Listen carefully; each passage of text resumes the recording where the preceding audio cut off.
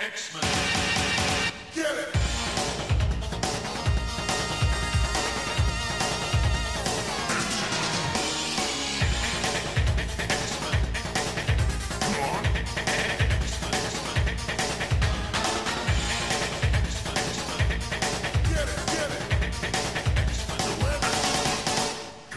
Hey everyone, and welcome to another exciting episode of Battle of the Atom.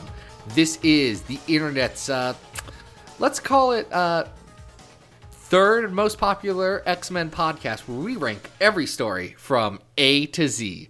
I'm Zach, and with me this week is a very special guest. You may know her work from the podcast Bitches on Comics and just a bunch of other places around the web. I've really admired her stuff for a while now, and we're excited to have her. It's Sarah Century. Sarah, how are you doing today? I'm doing so good, and I'm so excited to talk about the X-Men. They are a topic that I will say I've thought about a lot. But it's exciting. So for folks who may not be familiar with you, why don't you tell everyone a little bit about yourself? Yeah, I guess I started writing because I was a zinester. I was a punk kid, so I got into doing a bunch of zines. And I started writing a lot about film and queer film. And obviously there just aren't a lot of people who are talking about that stuff, or there certainly weren't at the time. And it just kind of developed from there, I guess. I kind of started pitching all over the place. So now I'm pitching all over the place to this very day and appearing in places like Bustle, StarTrek.com, like Sci-Fi Fangirls, like just kind of all over the place these days.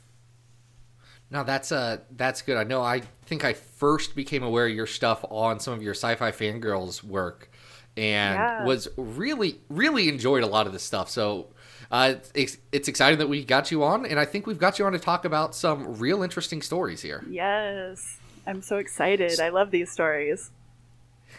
Well, that's good. So, you know who else? I don't know if he might love these stories or not, because he just gave me a high-level prompt about leadership in the X-Men. And I decided to spin on this because, A, wanted to talk about our first story, which is one of my favorites, and then that led to, well, you know what? As my co-host Adam always says, all the best X-Men are women, and I figured, well, shoot, let's just talk about the awesome female leaders of the X-Men, because they're really good. Yeah. So I want to thank Saad Althani. Saad went over to patreon.com/XavierFiles. He reached deep down into his pocketbook, wrote us a check every month and said, hey, I'd like to support this show. And in return, we talk about episodes about things he likes sometimes. I mean, I think that's a fair trade. Yeah. If you want to be like him, head on over to patreon.com/XavierFiles. It's fun. But until then, Sarah, we're going to talk about Uncanny X-Men 201. Yes. The Duel. Yes. I love this issue. Now, this one is deep in Chris Claremont's run, roughly about halfway through it. Mm-hmm. Rick Leonardi jumps in on pencils for this one. Will Sportasio's on inks, and Glennis Oliver's doing the colors here. This is kind of a landmark issue for the X-Men.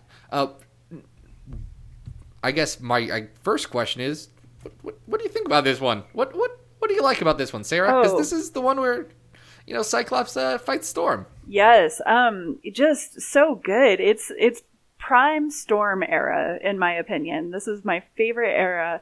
It's kind of right after Life Death, from what I remember, and it's going into her whole her whole time as the leader of the X-Men. And so this to me is just such a pivotal issue. And there's so many X threads going on, and I just got finished rereading it, and I've read it, again and again, much the same as you from what I understand. And I just thought that it was so good. Just so much going on, the amount of stuff that they pack in. Really upset about Cyclops and Madeline's relationship in this. Oh yeah. That was rough. I'll tell you, it's interesting. So, as legend has it, Claremont was not aware of the plans for X-Factor as he was releasing this issue. Yeah. Which is wild when you read it, because they're just having marital issues. And Madeline is pretty well in the right here saying, hey, I just gave birth on a kitchen floor. Wow, you were hanging out in Paris with your friends. Yeah. So, dude, you're going to have to make a decision between being a dad to this kid or being an X-Men. And that's a big choice for Scott, who's lived his life as an X-Men. Yeah, he has such a cheap shot where she says, I also have my own career. And he says, well, I thought that all changed whenever you had a kid. And it's like, whoa, buddy. Like, yikes. That is like maybe one of the most messed up things I've ever read Cyclops say. And that's kind of saying a lot because he's not always the best people person. No.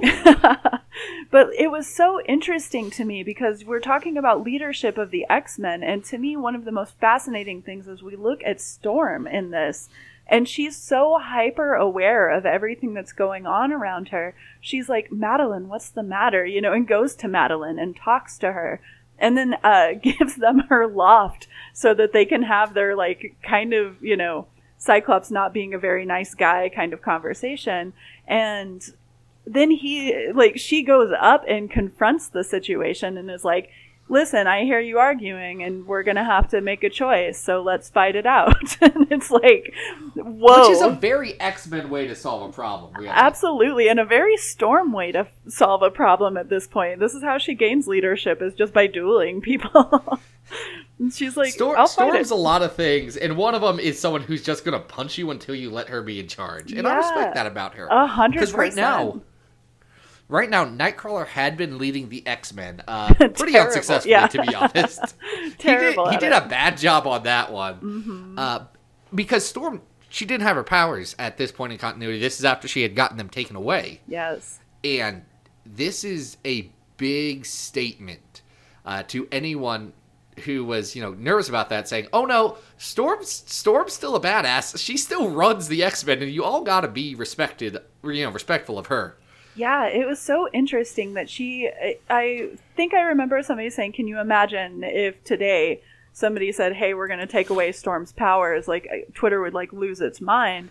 No, the discourse would not be good. But this is interesting to me because they take away her powers and then they just use that as a way to show her as powerful as she is, right?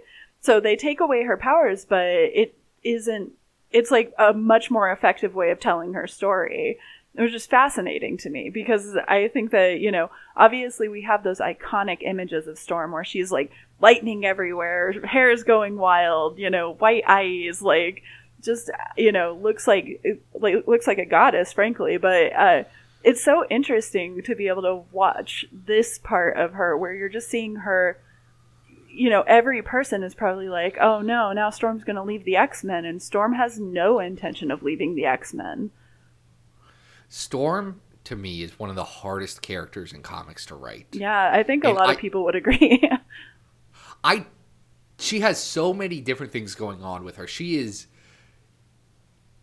part of it is just so much comics built up on her, but it was all built up by one guy in one story, and he figured it out. And to this day, I'm struggling to think of anyone who writes Storm half as well as Claremont does. Yeah. And even later day Claremont, like, he at least gets what Storm's deal is. There's a weird balance between being, a leader and a goddess and a thief punk and all of these different things that she is. It's great, and this is one of the best showcases of that because Storm has to be the leader of a team of mutants without her mutant powers. She has to confront all of these people who, may have been positioned as in charge in the leadership and say, nope, I'm taking charge now. And it's so good to see. This fight is great. The opening sequence is fascinating and beautiful. There's a really nice scene with Rachel holding a baby Nathan Christopher Summers. Oh, that's so cute. And with Kitty, is just like, you two are going to be married someday. But a lot of time has passed and that hasn't happened yet. Yeah, that's a whole nother bag of words. Yeah, that's its own episode. We've had that Yep, episode. Totally. It's something else. But there's a lot there. There's that iconic scene where the X-Men are playing baseball and Rogue has to go catch a fastball and gives Ronald Reagan's Air Force One a kiss, which is just kind of delightful to see. It is, yeah. This is it's a weird balance between a nice, playful, quiet issue of X-Men, and then tacked on to the end is this big game-changing moment. Yeah, it's so fascinating because there's so many character beats in it that just are all really good. Like, you know, they just seem so seamless in a way. And another thing I thought was so interesting about Storm's leadership here is that she sees that Cyclops is flailing. She doesn't let him get away with anything. Like, she's not going to just step aside. No. But the way that she takes him out is by making sure that he is disarmed. Like, she doesn't hurt him at all through this entire thing. She just takes his visor. And that's all she's trying to do through the entire thing. And he keeps being like, why can't I guess what she's going to do? Like, what is she trying to do? And it's just like, because Cyclops is trying so hard to look at this in a tactical way. And Storm is like, I just want to do this the safest way I possibly can. Like, hurting him the least. Because she knows she's going to win even in the beginning. So I just think that all of that is so interesting. This is like 100% one of my favorite Storm stories ever. Of course she mops the floor with him, but in the gentlest way that she possibly could. So we look at this as being one of those times when Storm is such a badass, you know? And then it's also one of the times when she's at her very most gentle. And I think that those are the things, you know, when you say, I think Storm is a difficult character for people to understand, I think it's because they can never understand that merge of her being an utter badass and then also being, you know, like somebody who's so gentle. I think you are absolutely right. It's what makes Storm one of the best characters in comics. Yeah, I absolutely agree. Now, we've talked a bit about this story, and it's very good. Also very good are some of the other stories on this list. There are 306 discrete units of X-Men on this list right now. The number 1 story is Dark Phoenix Saga. The number 100 story is House of M. The 200 story is Generation X 10 and 11, Death Whale, or that time that they fought Omega Red, and it was pretty good. And then number 306 is the Draco, which is bad, and I hate it. Yes. I hate it a lot. It's hard. This is definitely in that top chunk. Honestly, I think we got number 50 on this list is The Righteous Return of Alan Davis from Excalibur. Ooh, yeah. And I think this is better than that. Yeah, it's rough to look at this list because I'm looking like number 29 is Generation X Volume, 1 through 3. And that's such an incredible part of the X-Men. And it was so impactful. And then you look at like New Mutants number 21, The Slumber Party. But it's just like, so Slumber Party's real good. It's so good. And it's just like, but almost I think that this is gotta be like top 20 for sure because it's so good and it's such a quintessential Storm story. Here's where I'm stuck. I think I agree because I think I'm definitely going to say top 25 because number 25 right now is Life, Death 2. It's such a brutal decision. It is. This is the curse that we have is finding which of these very good stories works better. Mm-hmm. I think this works better than Life, Death 2. I like this better than the Brood Saga. Mm-hmm. I would struggle to put it above Nightcrawler 1 through 4, the Cockrum series where he fights pirates. Yeah, such a different tone for those two stories. I'll tell you where I'm stuck is comparing this to 205 Wounded Wolf, the Barry Windsor Smith story where Wolverine protects Katie Power from the Reavers. Oh my god, that is such a touching, beautiful story. And it's like, just a couple of issues later. Mm-hmm. Yeah, this was a good era for X-Men. Yeah, this is all so brutal. I don't know. I think I would still put it above Wounded Wolf just because it's so difficult, but it has all of those elements that we love so much of like every single X-Men like subplot that's happening all at the same time. And then just, it's such a Storm showcase and it's also such a showcase of Scott in a way because this is where we start to see him falter a little bit inside. And that to me, he acts like a jerk for a really long time after this, but also, he does, yes. But like, this is the time when we start to be like, oh, there's something like wrong with him, like he's actually really struggling and doesn't have a way of communicating that, I guess. So yeah, I don't know. I guess I'd have to put it like It's like neck and neck with Wounded Wolf, though, because I love that story. Like, so painful. Here's what I say. Mm-hmm. I think from a storytelling perspective, I agree with you 100%. Mm-hmm. Can I tell you the biggest difference for me? Yeah. Wounded Wolf got that Barry Windsor Smith art. That's true. And Barry Windsor Smith is gorgeous. Oh, Rick Leonardi's great. Good, yeah, really good. You're right. All right. I'll concede this one. I think that you're right. Well, then, this will be our new number 24 on the list, Uncanny X-Men 201, The Duel. Next on our list, we are going to jump a bit into the future to a very different leader of the X-Men. This is coming to us from the year of 2006, or not 2006, excuse me, 1996. Very different times. It is Generation X 18 and 19, For the Sake of the Children. This was written by professional comic book writer Scott Lobdell, with pencils by Chris Bachalo. Mark Buckingham is his only inker on this one. And Steve Buccellato does our colors here.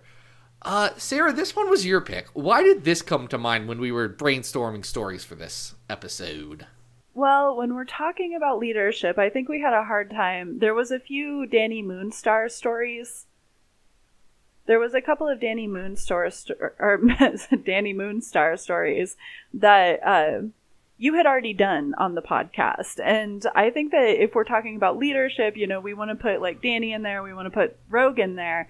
But then it was like, or Emma, and they're all such great leaders. So I have 100% opposite of the spectrum feelings on every single one of them, but like in a good way.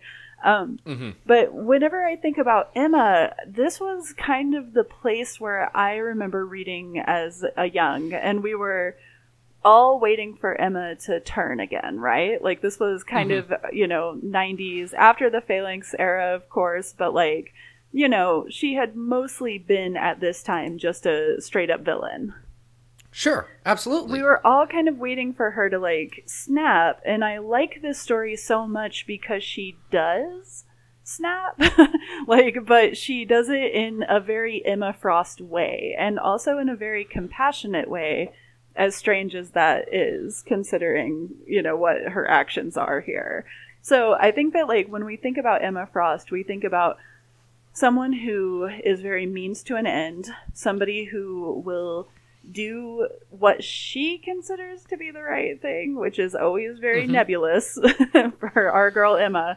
But I think also it's somebody who sometimes is a little bit lost, and when she starts to feel even a little bit compromised emotionally, that fear of losing her students comes right back up. And so I think that it has to be.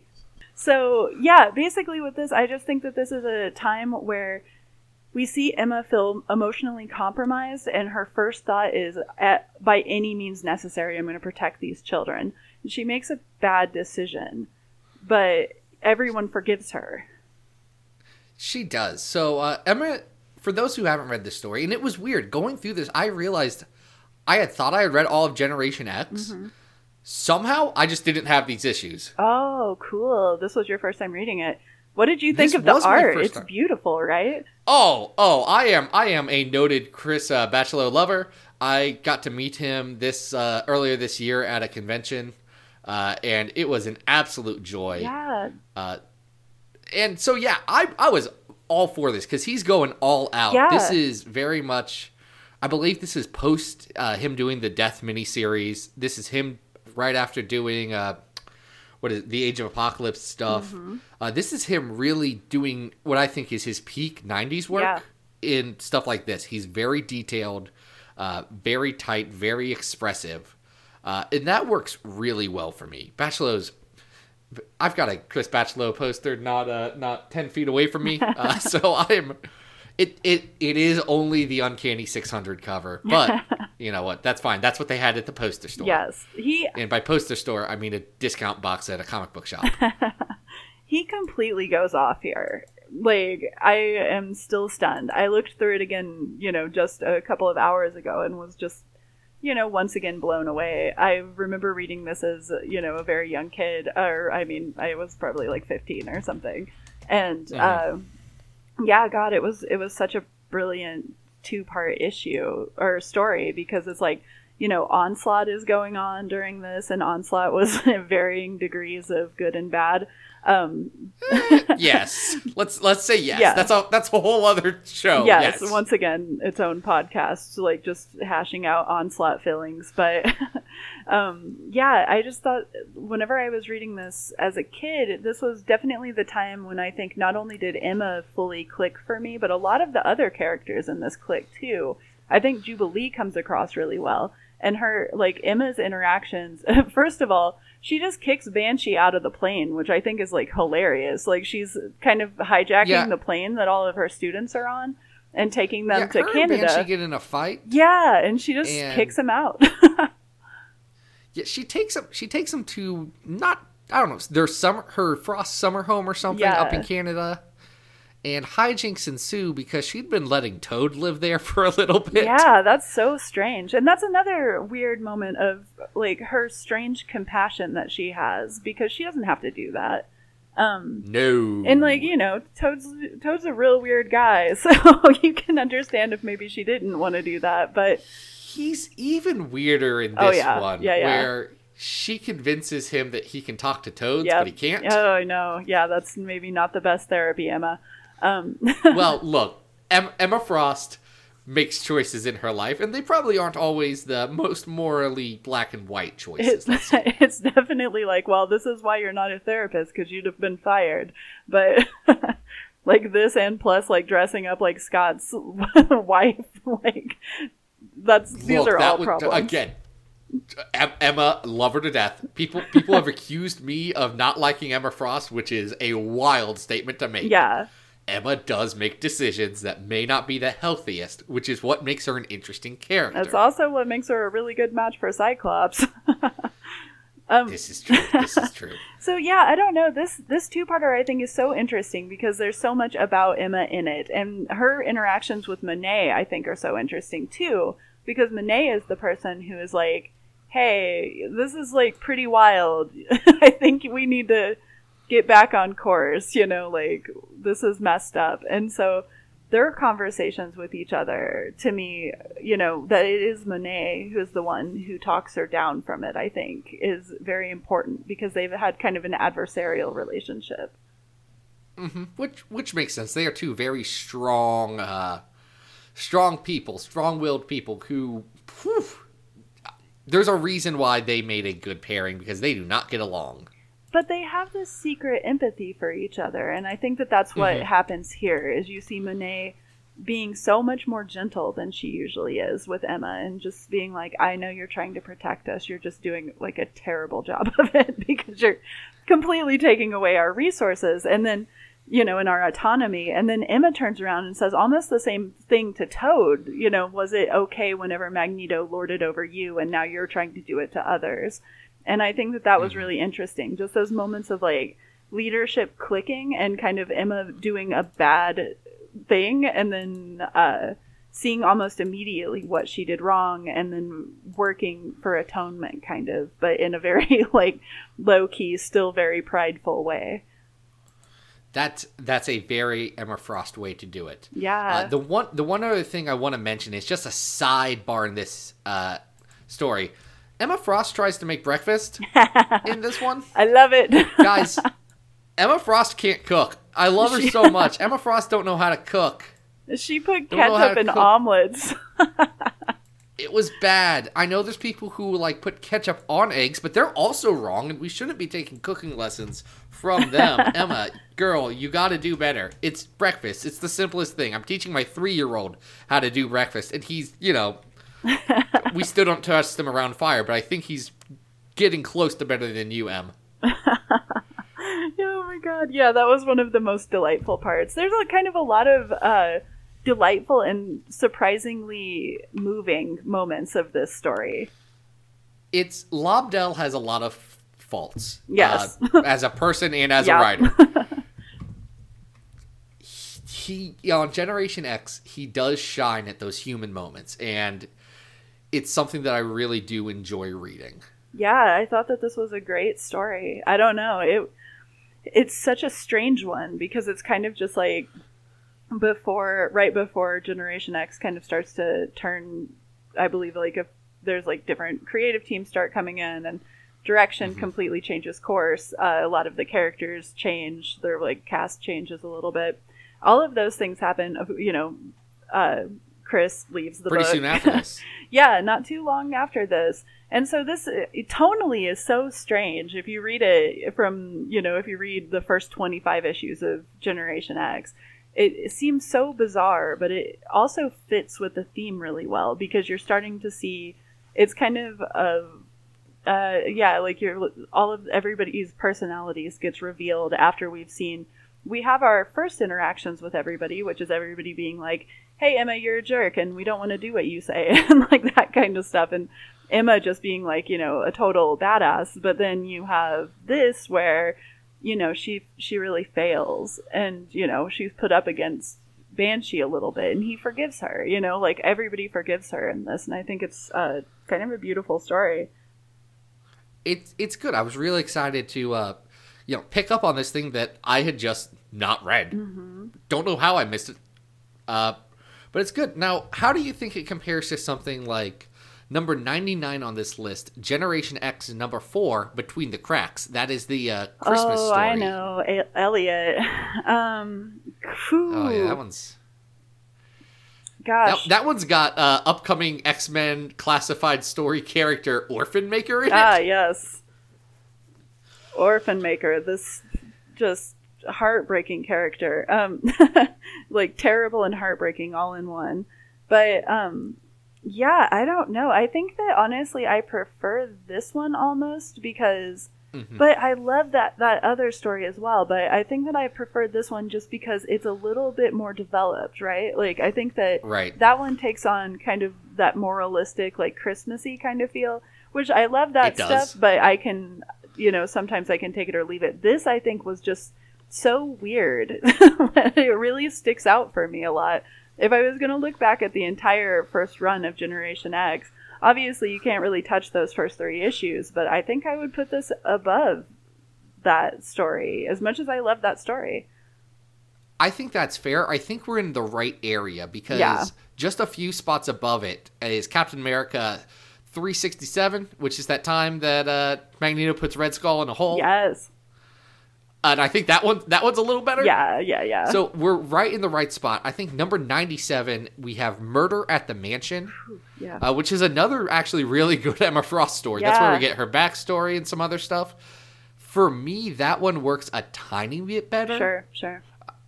Yeah, but I mean, she's more a little, there's control. Like here, she's like slightly out of control. Mm-hmm. And so, yeah, it can't be the best example of Emma, but in that way, I think that's why, like, the leadership commentary was so interesting, because you see her at her very, like, lowest ebb, kind of, and still trying. But yeah, I think I would agree with you. I think it can go just right under that, right above All New Dupe, to be our new number 98, that's such a good story, too. All New Dupe is interesting. We did a episode with... Dr. Stephanie Burt, where we talked about that story. Yeah. And Stephanie made me see All New Dupe in a very different way. It was a story I had liked, and I came out of our discussion liking it even more. Yeah, totally. Excellent. I have to listen to that. No, it's a good one. Much like our last story that we're going to talk about, this is a story that when we suggested it, I forgot that I was going to have to read about 12 issues of comics. Right, I did the same thing. I did some skimming, but I read it, I did like a deep read before. This is X-Men Red. We're just going to call it the whole series. Written by Tom Taylor, with art by Mahmoud Assar, Carmen Canero, Rose Antonio, and Pascal Alexi. This is a pretty good one, right? This is the Jean Grey book? Yeah, I mean, it's like, Jean Grey starring some other X-Men, but it's essentially the Jean Grey book, yeah.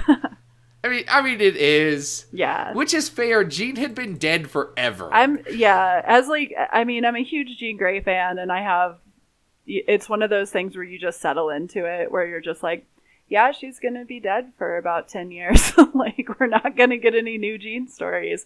I'm so glad that they came out punching on this one, though, because I feel like this story, you know, has its ups and downs as like a story, as being like a cohesive plot or whatever. But it nails Jean's character. It definitely gets her. That is the number one thing that it gets right. Absolutely. It knows Jean. Taylor has such a clear voice for her, being a very compassionate but motivated and, you know, strong leader. Yeah. In this, Jean has a big heart, not necessarily the most... She's the mutant that didn't have to deal with M-Day, and she's the mutant that didn't have to deal with all of the M-Pox stuff and the constant threat of genocide. Mm-hmm. She didn't have that, so she has a different perspective than everyone else. And Jean's untouchable. Like, that's kind of the thing always with her, is like, even if she had lived through that stuff, she has her own life-death cycle going on. Like, anything that's, like, you know, outside of her never seems to really touch her. Jean operates on a bit of a different level than everyone else. Absolutely. Yeah, she really does. And we see a lot of that here. The other thing that this story does well, and I want to throw this right at the front, the art in this, especially the stuff that Asar and Carmen do, blew my mind at the time. I knew Mahmoud was an excellent artist, but he did a fantastic job opening this. I was afraid about someone following that up, and Carmen Carnero just jumps on the scene, makes a huge splash, so much that they say, oh no, this book's going to get canceled. We want you to relaunch Captain Marvel right away. Can you come do that, please? Yeah. I think the art is beautiful. I also really like Jean's redesign here. I think that it's really a good look for her. It didn't have to stick around forever, you know? There was like a 90s costume that I think is comparable, where she had like a headband and stuff, and I was like... Yeah, the Jim Lee one. Yeah, that one's great. I'm kind of glad that it didn't stick around for that long, I guess. But yeah, it's kind of... For me, I thought her look was really good here. And that's, you know, that's definitely a hit and miss thing with those Summers Gray folks. They can have a... It is. They sometimes have the best costumes, and other times you're like, what's happening, I wonder? For me, the costume's not my favorite. I hate that Jim Lee costume. Yeah. I think it's... So evoking that is not going to win nostalgia points for me. Right. I know there's a lot of people that love it, and the challenge with Jean is her best costume is also associated with committing light genocide. Yeah. So that one's a tough one to wear around. Oh yeah, you can't wear that out. You know, I'm sure you saw it going around the internet, but the Build-A-Bear Workshop company does have a Phoenix Force bear wearing the Jean Grey costume. I emailed their press release people asking them for comment about having their brand associated with a creature that caused the genocide of the Dabari people. They did not respond to my comment. No. That is a true story. I have the receipts. Yeah, I believe you 100%. I'm sure that they have no idea what you're even talking about. It was the day before Thanksgiving. I was bored at work and just kind of running through till the end of lunch when I could safely leave with no one giving me a dirty look. I always wonder about that, because that's so many characters these days. Like, you have, like, you know, Funko of, like, the Joker, and you're like, that guy kills a lot of people. I wonder how you reconcile with that, DC. And they're like, we don't even think about it. And it's like, cool. He makes us money. Yeah. That's all that we can make Joker rip off a Martin Scorsese film and make $1 billion. Yeah. So we're not really listening. Not too concerned is how we feel about it. But back to X-Men Red. I think I go through this comic, and I think it's fascinating because for the longest time we have, you know, Jean Grey, she's gone. Everybody gets to mourn her, but nobody, you know, gets her. We don't really hear anything from her. Once again, the biggest problem with Jean, we always see her through other people's eyes. And this was fascinating because this was one of the only times where Jean fully takes the narration, and she's the person who's talking. So to me, that's just like, in and of itself, that is massive, because you look at, Dark Phoenix Saga, like all of these stories, like we love Jean. Like I love Jean. This is like one of my favorite fictional characters ever. But almost always the way that we see her is, what does somebody else think of what Jean's doing right now? Like we almost never see it first person from her. So I loved seeing that, because we actually, to me, I think we got a much more, like we saw how compassionate she really is, because we associate this character with empathy a lot, but we don't look at that. We don't really see that much about it. So to hear it was interesting, just to see her always be thinking about other people and always be thinking, well, I know what Xavier would do, and I know what Scott would do. I know what Wolverine would do. I know what Storm would do, and here's what I would do. And what Jean wants to do, of course, immediately is to build bridges, talk to people outside of the X-Men, try to make all of these connections with people, bring people in. And that's how she would, fight for, the rights and for all of the things that they fight for. The way that she would fight is by trying to make bridges and trying to make connections. And I think that was really beautiful, just as a theme for the entire series. I think that really works for Jean. Where I think Taylor struggles a bit is in how he executes some of the big ideas he has. Yeah. There's a lot of good ideas in here. Yeah. Bringing Cassandra Nova back Yes. as the centerpiece villain for both a story about hate and how hate impacts Yes. people, and a story about a giant telepath who's been gone for a while. Like, that works. I get that. That's round peg, round hole for that. I get like goosebumps thinking about that. I think that's such a good touch. I think the challenge comes from a couple of things. One, Taylor repeats a few of the exact same plot beats in this 11, 12 issue story a lot. He has Jean has to fight Storm, who's been possessed. Right. And then Jean has to fight Rachel, who's been possessed. Yep. And then it's big showdown with Cassandra Nova, and we get that 3 issues in a row. Totally. And it's like he doesn't have the pacing of this tied down, and I don't think all of that is... I think there are some reasons for that. Yes. Obviously, this book got cut down to lead into the Hoxpox stuff and all of that. Yeah. Which meant that I think Taylor had to adjust his story, probably stretched out a bit more than he wanted to, which would explain some of the sudden starts and stops. Yes, because you look at All New X-Men, and that is like what I would consider to be an almost perfectly plotted book. Like it fills its exact amount of issues so well, right? But this, you're right. Like, there's tons of starts and stops, and you can just kind of get the sense through the entire thing that the whole time he's like, this Jean Grey book is going to get canceled, right? Like, we're not going to be able to keep running with this, right? Right. Yeah. Which is a bit disappointing. I think it doesn't give enough time to some of the other characters because of that, because, well, this was Jean's story, which makes sense. Yeah. Let Jean have the spotlight on her first story in 15 years. Yeah. The other thing that I think is a bit of a challenge with this is Taylor tries to tie this into a lot of present day issues, which is good and smart and says a lot, but he has a worldview on this that, well, everyone's being controlled by Cassandra Nova to hate, and if we can just fix that, then we're all going to be fine. Right. And I compare that to something like the Wonder Woman movie. Where the whole plot was, well, let's get rid of Ares and then people won't suck anymore. Right. Like, oh, we can And just the heartbreaking blame part- Ares for WW2. And that's the most heartbreaking part of Wonder Woman for me, was when she realizes, oh, people suck all on their own. Yeah. And frankly, not to get too heavy, but within the last 3-ish years, I think a lot of people have had to come to the realization that a bunch of people just plain suck. Definitely. That's not fun. That's not a pleasant superhero story. Right.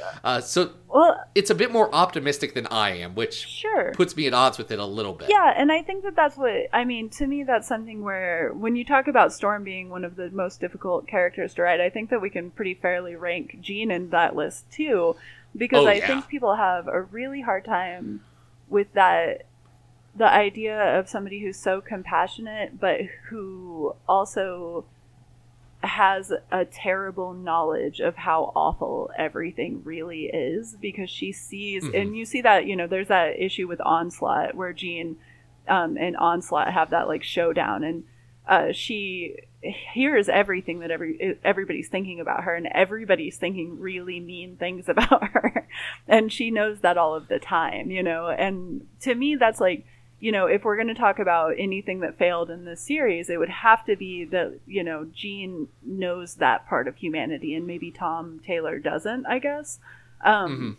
Because there's no way that surprises Jean, like hate doesn't surprise Jean. Magneto was trying to murder her when she was like 15, like she's been around the block, I'll say.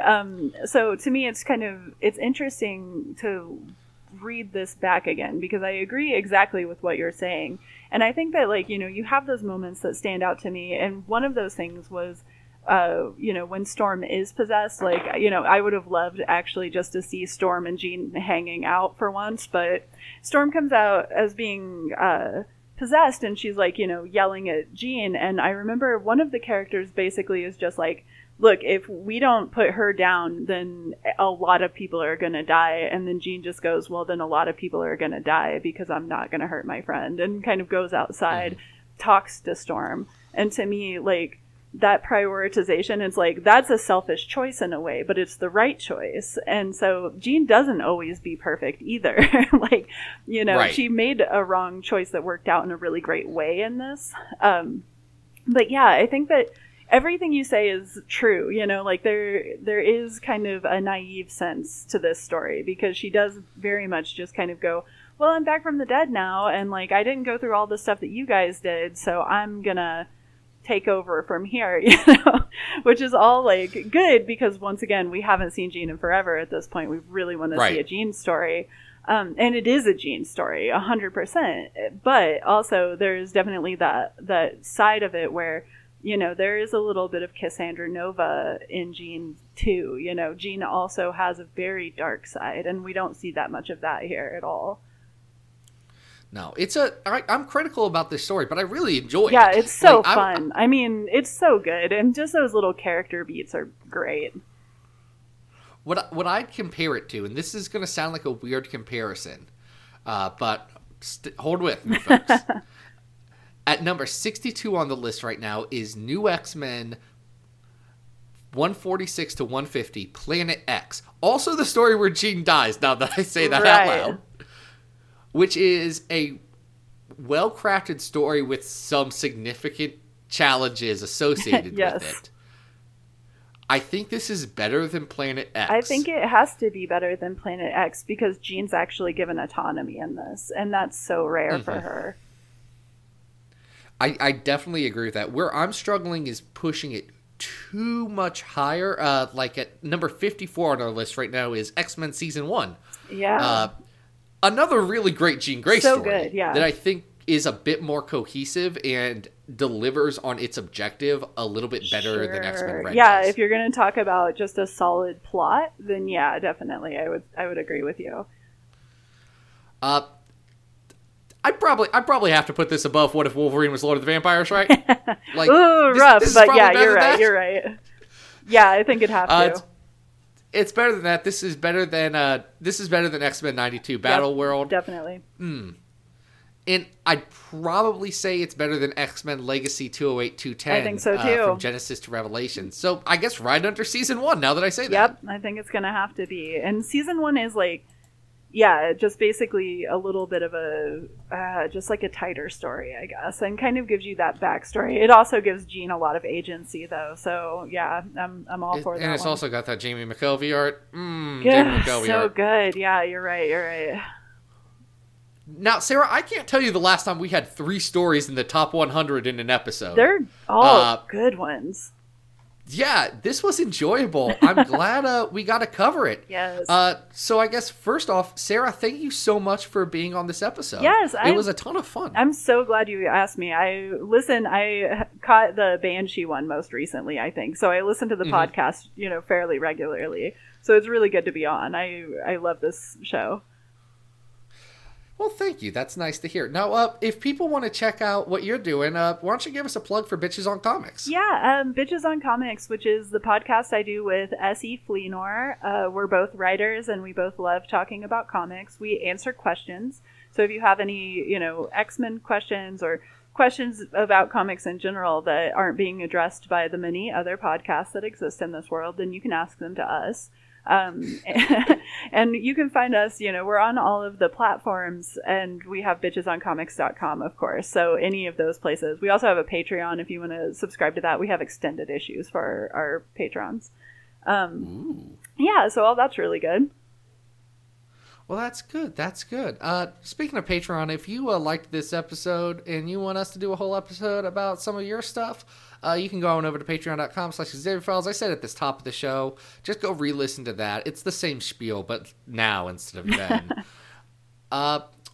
If you like some of the other stuff, you can go on over to XavierFiles.com. That's where we store all the episodes. We also have write-ups of all of the X-Men books that are coming out by some incredibly talented writers. Yes, those are really good. Yeah, here's what you do. You surround yourself by really talented people, and then you tell them to do work, and then you put it on your website, and you get the credit, and people like it. Yeah, those are excellent. Highly recommend. Well, good. Thank you. One other housekeeping note for the Xavier Files Media Empire, our spin-off podcast, Boku no X Anime, is currently on an indefinite hiatus. Which is, I get, we just had a hiatus announcement on Battle of the Atom recently. This one is absolutely, I can't say why we have to put it on hiatus for a little bit, but it is absolutely the best possible reason that we could have to put a podcast on hiatus. So no tears from that, no big anime tears. This is just where we're at, and it's a good situation. But we're going to be continuing here with Battle of the Atom. I guess, Sarah, where can people find you if they liked your brand and want to, learn more? You're going to want to check out sarahcentury.com because I am always doing something new and kind of ambitious. So I also I'm writing for so many different websites, so you kind of have to follow me there. Also, I'm on Twitter and Instagram, both. Awesome. Well, this has been great. Next week, folks, we have... I don't want to call them a nemesis, but definitely someone that puts me at odds with the fact that we have to be the second or third most popular X-Men podcast. Miles Stokes is going to be on, and we are going to talk about some dinosaur stuff. Oh, yay. That's going to be such a good... Here's the spoilers. I am jumping off of this recording and then going to the recording with him. So it's going to be seamless for me, and I'm very excited about that. Yes. But one last time, Sarah, thank you so much. Oh, yeah, of course. Been a blast. Yes. And we'll chat some other time. Yeah. But until then, this has been Battle of the Atom. We hope you survived the experience.